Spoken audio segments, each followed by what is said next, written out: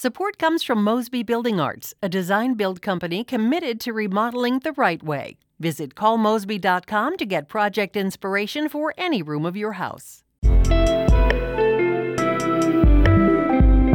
From the St. Louis Public Radio Newsroom, this is The Gateway. It's Tuesday, October 27th. I'm Wayne Pratt. Political observers peg Illinois' 13th Congressional race as a toss-up.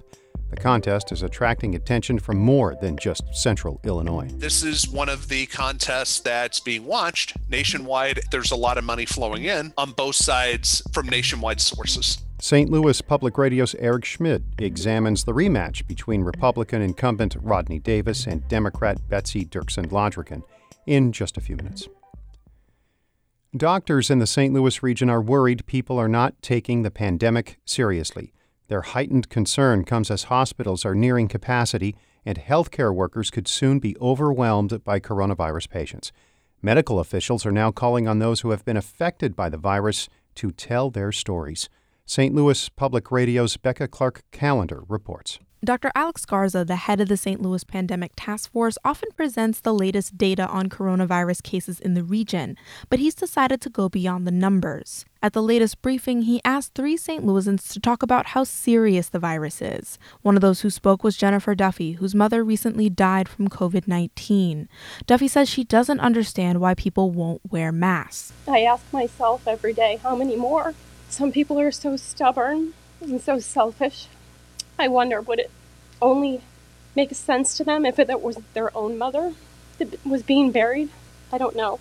Duffy says her mom's health quickly deteriorated and she doesn't want anyone else to lose a loved one. I'm Becca Clark-Callender, St. Louis Public Radio. Illinois Governor J.B. Pritzker has announced new restrictions in the Metro East to slow the spread of the virus. Indoor service at bars and restaurants will not be allowed starting Wednesday. Also, those businesses will have to close by 11 at night.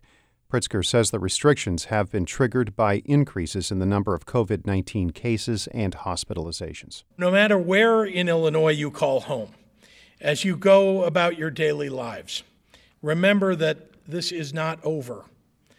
There seems to be a COVID storm on the rise, and we have to get prepared. Illinois health officials say on average 8% of Metro East coronavirus tests were positive for 3 consecutive days. Pritzker says state police will issue citations to restaurants and bars that violate tighter restrictions. St. Louis County Executive Sam Page has vetoed 2 bills he says would have seriously harmed his ability to combat the pandemic. St. Louis Public Radio's Rachel Lippman reports. The legislation would have allowed Page and future county executives to declare a state of emergency or issue public health orders like the county's mask mandate. But any extension beyond 15 days would have required approval by 5 members of the county council. Supporters called it a necessary check on the power of the county executive, but Page called it an effort to put politics in control of what should be handled by scientists.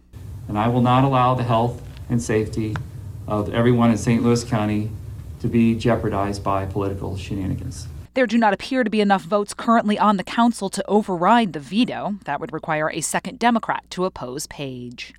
I'm Rachel Lippman, St. Louis Public Radio.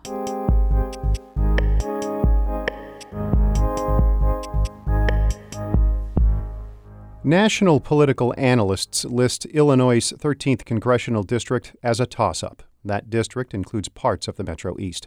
As St. Louis Public Radio's Eric Schmidt reports, the contest is a rematch of the 2018 race between incumbent Republican Rodney Davis and Democrat Betsy Dirksen Londrigan. The 2020 contest for Illinois' 13th congressional seat may seem like deja vu for some residents in the district. The candidates and their platforms remain largely unchanged from 2018, when Dirksen Londrigan nearly beat Davis. He won the district by a little more than 2,000 votes, and the results could be just as close this year. Ken Moffitt is Southern Illinois University Edwardsville's Political Science Department chair. This is one of the contests that's being watched nationwide. There's a lot of money flowing in on both sides from nationwide sources. A big reason why has to do with the 2018 results. Dirksen Londrigan came within 1 percentage point of winning a district that Davis won by nearly 20 points in 2014 and 2016. The close race in 2018 provides some definite advantages for Dirksen Londrigan this time around, says John Jackson, a visiting professor at the Paul Simon Public Policy Institute at Southern Illinois University. Challengers often have to spend the first month or 2 months trying to get introduced, and they have to spend a tremendous amount of money just getting their introduction out, and she starts with all that behind her. Just like last time, healthcare is front and center of this year's race, and it takes on added prominence given the context of the coronavirus pandemic. Both candidates agree the country's current healthcare system needs reform, but disagree on how to accomplish that change. Davis says he would build on the country's existing employer-based healthcare system. He says he's introduced legislation that would subsidize what employers pay for healthcare for someone who may have lost their job. That's a way to make sure families like mine who are going through cancer or other treatments, it makes sure that you keep your same doctors and you keep your same medical treatment plans. Davis says this would let employees pay what they have already been paying instead of needing to look for another health plan. Dirksen Londrigan says she wants to strengthen the Affordable Care Act by providing a public option for Medicare, otherwise known as Medicare X. She says the ACA was a good first step, but she says some health providers have left areas of central Illinois, driving up the cost of insurance. Dirksen Londrigan says Medicare X would bring back competition and lower healthcare costs. The reason that I want to look at the public option is because we could actually work with the hospitals to make sure that they can maintain their excellent standard of care. And can we then provide some competition in those markets and bring the costs down? The two candidates also share feelings about the way the United States responded to the coronavirus pandemic. They both call it a failure.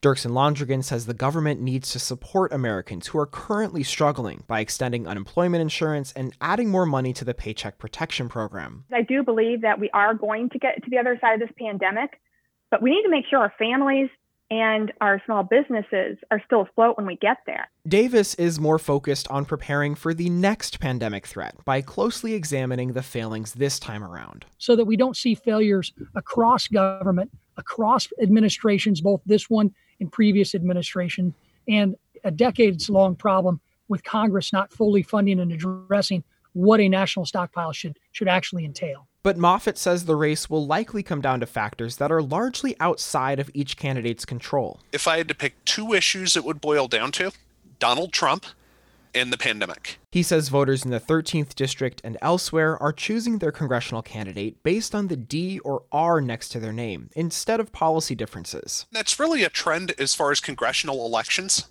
That congressional elections in the last about 20 years have become much, much more nationalized than what they used to be. This is something Jackson sees too. He says it's nearly impossible for congressional candidates to disassociate their races from the contest for the White House, especially in this year's election. It's a nationalized race and can't be avoided. That means whomever voters choose to go to the White House will probably have an ally from Illinois' 13th Congressional District. I'm Eric Schmid, St. Louis Public Radio.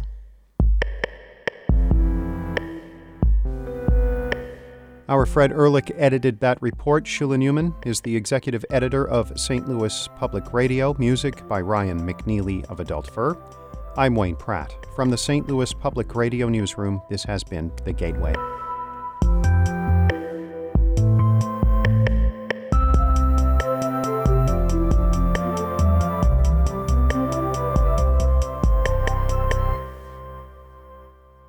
Support comes from the Missouri Forest Products Association, committed to conservation and careful management of the state's forests to make them more resilient and better habitats for wildlife. ChooseWood.com.